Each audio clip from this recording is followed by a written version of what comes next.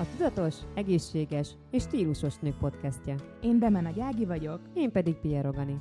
Egészség, mozgás, táplálkozás, önismeret, önfejlesztés, stílus, divat. És minden más, aminek aktualitását érezzük. Ez a 10 órai. Várunk minden héten egy kis gondolatébresztő beszélgetésre, ahol a te véleményedre is kíváncsiak vagyunk. És ne csak hallgass minket, hanem csatlakozz a közösségünkhöz is, ahol nem csak kérdezhetsz, hozzászólhatsz, de rengeteget fejlődhetsz is. 10 óraizunk együtt. Sziasztok, 10 óraizók! Szeptember a célállítás tervezés hónapja itt a 10 óraiban. Elindultunk veletek egy olyan úton, amelynek minden állomásán különböző gyakorlati tanácsokkal, feladatokkal igyekszünk titeket terelgetni egy olyan rendszernek az irányába, amire a végén magabiztosan építkezve bármilyen általatok megfogalmazott célt könnyedén elérhettek majd. Ugye az előző adásokban egy kicsit felvázoltuk, hogy honnan érdemes elindulni bármilyen felmerülő cél esetén. Ugye beszéltünk általánosan is róla, illetve megnéztük kicsit konkrétabban az egészséges életmóddal összefüggésben, hogy tényleg hogyan indulunk, hogyan mérjük fel az éppen fennálló állapotot. Ma pedig megyünk tovább, folytatjuk, és konkrétan a célállításról fogunk beszélni. Végre kiderül, hogy hogyan is kell jól megfogalmazni egy célt, úgyhogy át is adom a szakértőnek a szót, aki megint a mai napon is Ani lesz, hiszen neki erre konkrét programja van, hogy hogyan érdemes ezt megvalósítani. Sziasztok! Valóban ma már a hová kérdésre fogjuk egy picit keresni a választ, azonban visszamennék egy korábbi adásunkra, ahol Héder Máriával beszélgettünk erről a témáról, úgyhogy ami ott elhangzik, arról én most nem szeretnék részleteiben beszélni, egy minimális összefoglalást fogok róla adni, illetve hoztam egy olyan feladatot, amivel közelebb tudunk kerülni ahhoz, hogy pontosan mit is szeretnénk megfogalmazni. Seneca 2000 évvel ezelőtt úgy fogalmazott, hogy semmilyen szél sem kedvező annak, aki nem tudja, milyen kikötőbe tart. Ha ezt egy picit lefordítjuk, hogyha mi nem tudjuk, hogy valójában mit szeretnénk elérni, legyen az anyagilag, legyen az karrierben, legyen az a magánéletünkben, bármilyen aspektusa, akkor gyakorlatilag nem mi irányítjuk az életünket, hanem másoknak fogunk megfelelni, és a mások céljait fogjuk kiszolgálni. És ugye ahhoz, hogy a mi saját tudatos, magunk által vezérelt életet tudjuk megalapozni, ahhoz egyértelműen látnunk kell azt, hogy mi hová szeretnénk eljutni különböző területeken az életünkben. Pont ezért fontos mind a magánéletben, mind pedig a karrier, vagy munkahely, vagy akár vállalkozási tevékenységünkben, kinek mi az élethelyzete, hogy lássuk azt, hogy miért akarunk tenni, és ezekhez milyen feladatokat tudunk majd társítani. Az, hogyha megfelelő célokat tudunk megfogalmazni, az abban fog minket segíteni, hogy a fókuszt jó helyre tudjuk tenni, ne aprózódjunk el, ne legyenek azok a napok, amik így kifolynak teljes egészében a kezünkből, és csak azt érezzük, hogy megint nem tettem semmit azért, amit én szeretnék, de mi történt mondjuk azon a napon. Tehát ezért fontos az, hogy mi tudjuk, hogy mit szeretnénk, vagy mit akarunk. És ugye arról már Marcsival beszéltünk, hogy hogyan csoportosíthatók a célok, hogyha időt veszünk, akkor rövid, közép és hosszú távon, jellege szerint lehet általános vagy specifikus, hierarchia szerint stratégia, taktika, operatív, mérhetőség szerint mennyiségi, minőségi. Ezeket azért nem szeretném részleteiben elmondani, hiszen erről már volt szó. És tartalom szerint, ami igazából a mai adásunkhoz is tartozik, az álomcél, a végcél, a teljesítménycél és a folyamatcél.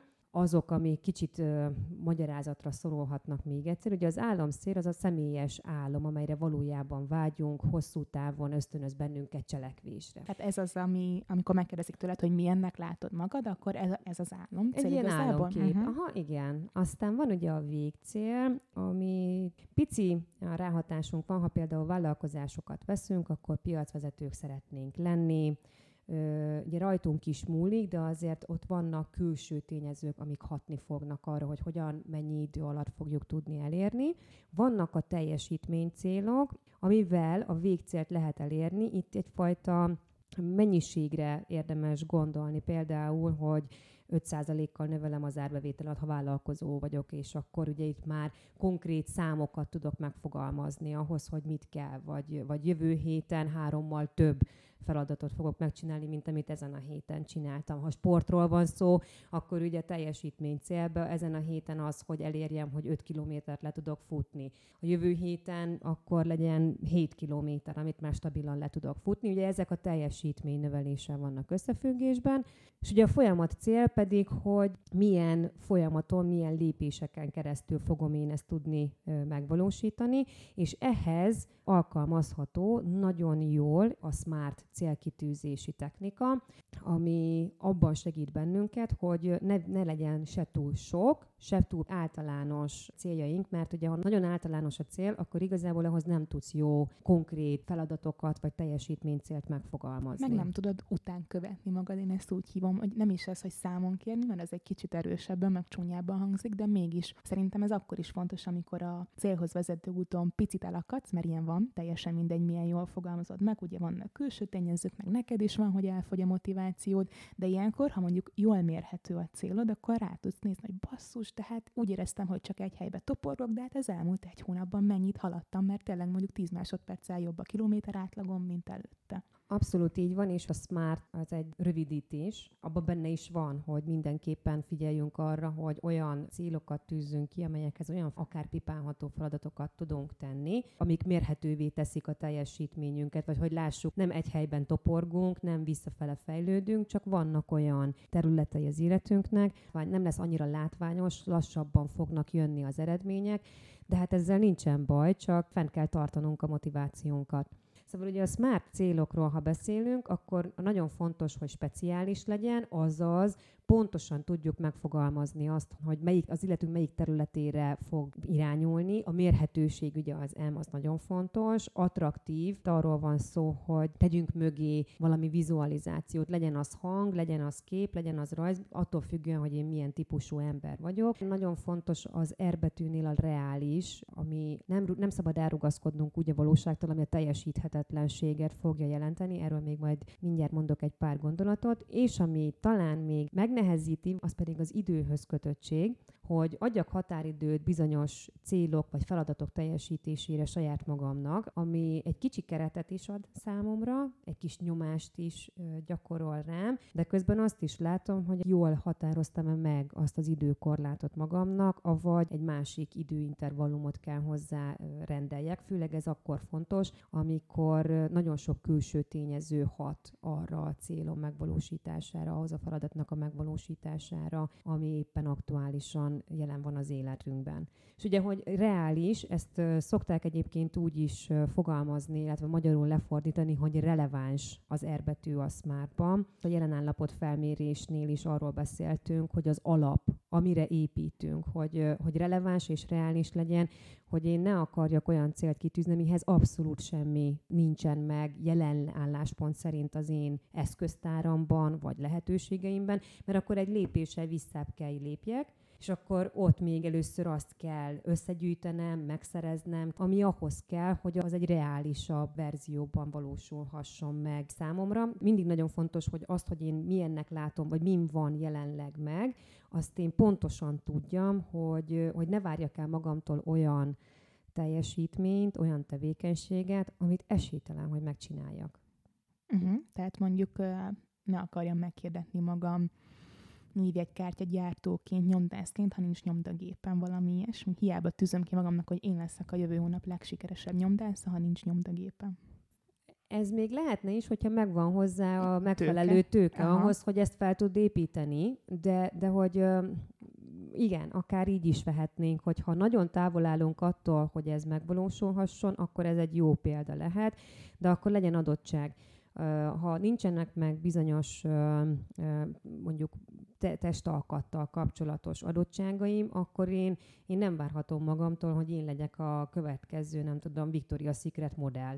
Tehát a lényeg igazából az, hogy úgy próbáljunk meg reális és releváns célokat kitűzni, hogy legyenek benne kihívások, hiszen pont az a lényeg, hogy valami előrébb vigyen bennünket, de ne legyen már automatikusan kudarcra ítélve. Ha például tőkéről van szó, és legyen akkor ez a nyomdás dolog, ott valamilyen úton, módon tőkét szerezni hozzá lehet. Az már egy más tészta, hogy van-e hozzá megfelelő mennyiségű kitartásunk, van-e hozzá megfelelő mennyiségű időnk és plusz pénzünk arra, hogy akár egy marketingest, egy PR-os bevonjunk abba, hogy ez tényleg úgy tudjon felépülni az alatt az 1 hónap alatt.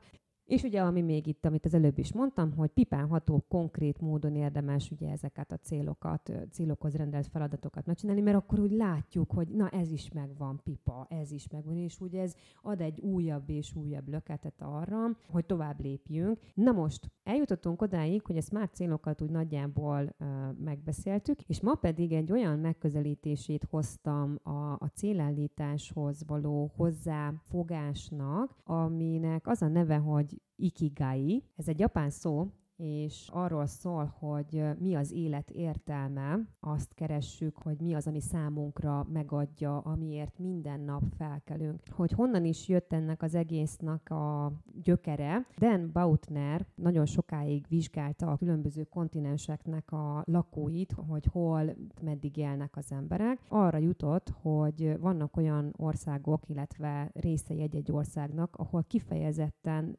nagyon hosszú, azaz teljesen általános a 100, akár 110 év is, amit megélnek az emberek, és ráadásul úgy, hogy önmagukat tudják ellátni annélkül, hogy bármiféle segítségre lenne szükségük. És ennek az egyik fő helyszíne az egy japán sziget, és ott igazából arra a megállapításra jutottak, egyébként többen vizsgálták az ott élő embereknek a mentalitását, a gondolkodását, meg ezt is nézték, hogy mit esznek, mennyire sportolnak, tehát igazából mindent néztek, hogy az életvitelük milyen. Több dolgot is felfedeztek. Az egyik is legfontosabb, hogy minden nap van miért felkelni. És amiért felkelsz, azt te szereted. Azért te szívvel, lélekkel tudsz hozzáállni és beletenni az energiáidat, és ezért egyfajta boldogság, elégedettség az, ami az ő életükben jelen van.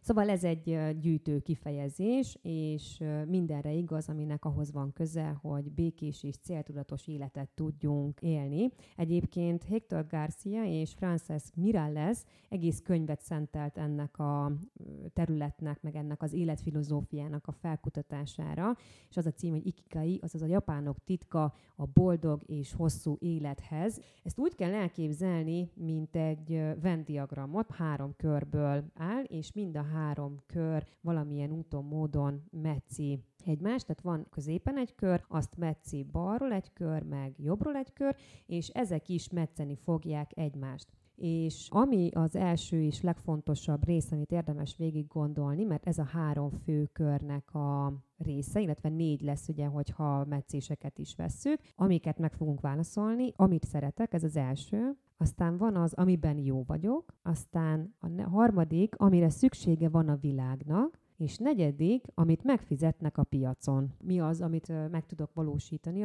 amiért én tudok bevételt szerezni.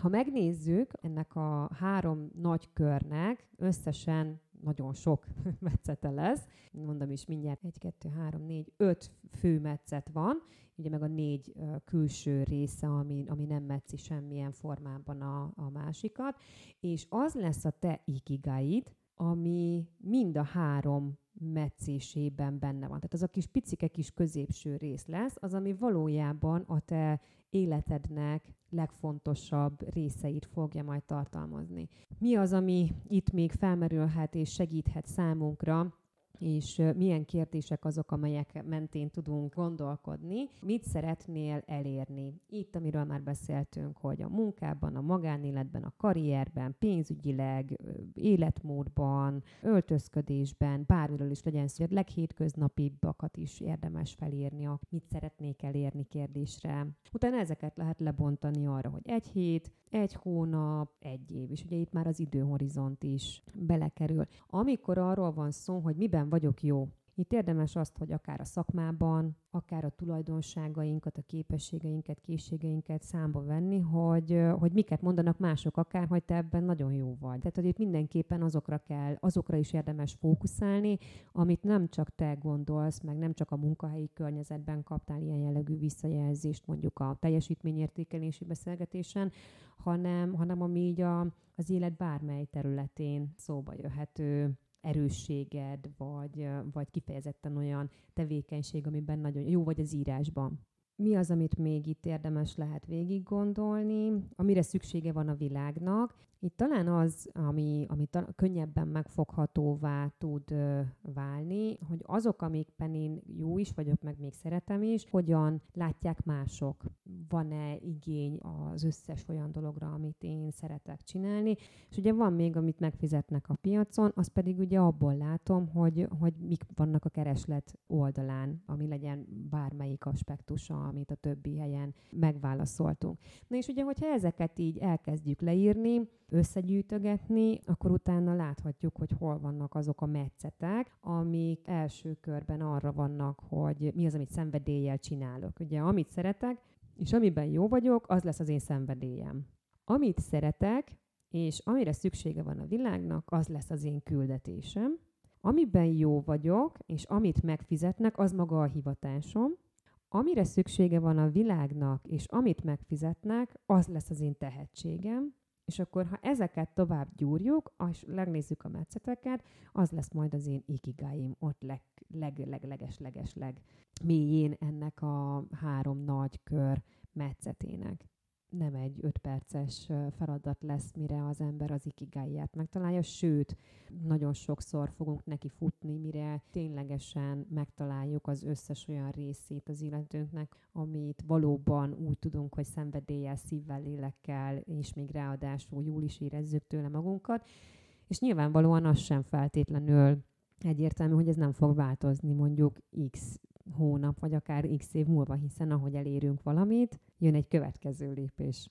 Igen, érdekes ez, és azt gondolom, hogy kell hozzá az önismereten túl egy nagyfokú nyitottság is, meg tényleg el kell tudni engedni a fantáziánkat, különösen, hogyha azokat a köröket nézem, hogy mire van szüksége a világnak, és miért fizetnek, mert első gondolatra szerintem senki nem hitte volna, hogy valaki abból meg tud élni, hogy számítógépes játékokat játszik, és hogy a 21. század bebizonyította azt, hogy erre igény van, és még fizetnek is érte, hogy emberek milliói nézik, ahogy egy valaki számítógépes játékokat játszik. Szóval szerintem bátran engedjétek el a fantáziátokat, mikor ezen a feladaton ügyködtök, mert azt gondolom, hogy ha már megtaláltátok azt, hogy mi az, amit szerettek, és amiben jók vagytok, akkor onnantól kezdve nincs akadály, csak meg kell tudni ezt fogalmazni, hogy hogyan lehet ezt szükségessé tenni mások számára olyan szinten, hogy fizessenek is érte. Abszolút, tehát hogy ezt nem feltétlenül egy lépcsősnek kell gondolni, sőt, én azt is tudnám javasolni, meg minden szempontból ez, amit bárhol, ha ennek a módszernek utána néztek, akkor láthatjátok, hogy mindig egy adott területre szűkítve érdemes végig gondolni. Gondolok itt most arra, hogy a munka, a szabadidőd, ahogyan a életkeréknél is megnéztük az egyes aspektusait és területeit az életünknek, azokon egyesével érdemes végigmenni, hogy mik fognak jelenteni számunkra szenvedélyt vagy hivatást, ugye legyen az a fejlesztendő területeinkben, a párkapcsolatban, a családban. Tehát az a lényeg, hogy érdemes akár az életkeréknek az egyes területein keresztül végigvenni és gondolkozni rajta. És nagyon fontos, és tényleg hangsúlyozom, hogy nem kell ezt egy nap alatt, és akkor ma leülök és megtalálom az ikigáimat. Nem valószínű. Nem így megy a francba. Én már felírtam következő napi rendi pontnak. Nem, azért ez nem ennyire egyszerű dolog, meg nem is várható el, mert hogy annyi fele vagyunk, és közben még ott vannak az életünk. Igazából az első lépés az, hogy a mindennapokban, ha már van ez a fejünkben, hogy keressük ezt, ami hosszú távon boldogságot fog számunkra okozni, akkor így tudjuk jobban nézni az mindennapjainkat, mikor mosolyodunk el, mi az, ami mondjuk belső feszültséget okoz számunkra. Nem egy egyperces, egy délutános történet. Igazából ennek az a lényege, hogy ott legyen a gondolatainkban, itt többféle eszközt is tudunk alkalmazni, legyen az egy naplóírás, vagy jegyzeteket írni. Na de, hogy egy picit megkönnyítsem az egésznek a menetét, és ennél közelebb tudjam hozni hozzátok ennek a módszernek az indulását, adok egy pár olyan kérdést, ami kiinduló állapotnak tök jól tud nektek segíteni. Ha már vannak céljaitok, mert ugye a SMART célokat már átvettük, és van mondjuk legalább egy vagy két konkrétan megfogalmazott célotok, akkor az egyiket vegyétek elő, és kezdjétek el végig gondolni azt a célt, miért szeretnéd, hogy az megvalósuljon. Valójában mi az oka annak a célodnak? Mit jelentene, hogyha megvalósulna, akkor milyen nehézségek várhatók az új helyzetedben? Tehát elérted a célt, akkor milyen olyan új helyzeteket, nehézségeket találnál magaddal szemben, amik utána ennek a következménye, mert ugye nyilvánvalóan mindennek megvan az előnye, hátránya, az árnyoldala. Ezek a ki nem mondott hátrányok akár szabotálhatják. Tehát azért nagyon fontos, hogy lássuk a cél elérését követően, mi lesz a negatívuma, vagy mit hozhat magával negatívumként. Úgyhogy egyáltalán tudjunk erre készülni, hogy ott lesznek olyan nehézségek. Aztán a harmadik kérdés, hogy mire tudok ugye támaszkodni, milyen erősségeimre tudok támaszkodni, ez itt én vagyok, mik azok, amik bennem megvannak hozzá, aztán ki, vagy akár mi lehet a segítségemre. Itt jönnek be azok a külső környezeti elemek, amelyek megtámogathatják azt, hogy én a céljaimat meg tudjam valósítani. Mik azok a belső fejlesztendő területeim, vagy akár mondhatjuk azt is, hogy akadályaim, amelyek visszavethetik a célom elérését, és ami még itt van, mint további kérdés, hogy mik azok, amik szembe jöhetnek velem külső, általam nem befolyásolható tényezők ezen az úton, ami a célom eléréséhez vezet. És ugye ezeket, hogyha jól tudjuk számba venni, akkor a megvalósítás folyamata is egy gördülékenyebb, nem azt mondom, hogy gördülékeny, hanem hogy gördülékenyebb formában tud megvalósulni, hiszen látjuk, hogy mi segít, mik azok, amikre erősen kell támaszkodnunk, mik azok, amiket érdemes úgy látnunk, hogy nem szabad félnünk tőle, de legalább tudjuk, hogy azokkal számolnunk kell. Egyfajta kockázatcsökkentést lehet hozzá rendelni, hogy mivel, hogyan tudom ezt én lejjebb csökkenteni, és ugye ezek minden célunk esetében tudnak segíteni számunkra, és itt még amit érdemes végig gondolni, hogy azokhoz, hogy mi ezeket meg tudjuk csinálni, mi az, ami erőt ad, mi az, ami energiát ad, család, barátok, pihenés, mi az, amitől feltöltődünk, és ugye mik azok a dolgok, amik még pluszba tudják növelni a motivációnkat. Úgy érzem, hogy megint közelebb kerültünk ahhoz, hogy végre a kezünkbe kerüljön az a rendszer, amire építve akkor most már sikeresen meg tudunk valósítani bármilyen célt, amit kitűzünk magunk elé. Őszintén remélem, hogy ti is így érzitek 10 óraizók, meg hát azért azt ne felejtsük el, hogy ez nyilván amellett, hogy hallgattok minket, azért fontos az, hogy haladjatok is ezen a kis munkán, amit önmagatokon, a céljaitokon végeztek, teljesen mindegy, hogy milyen területről beszélünk. Tehát abszolút cselekvésre buzdítalak, és hogy csináljátok ezeket a kis érdekes házi feladatokat, amiket Anitától kapunk itt hétről hétre. Amit kifejezetten ki szeretnék ezzel a dologgal kapcsolatban emelni, hogy sem a célállítás, sem pedig ez az ikigai módszer, sem amit egyébként a múlt alkalommal is beszéltünk, ezek nem feltétlenül egy 5 perces feladatok. Na hát köszönjük szépen a mai hasznosságokat, és nektek is, hogy velünk 10 óraiztatok. Tartsatok legközelebb is velünk. Sziasztok! Sziasztok!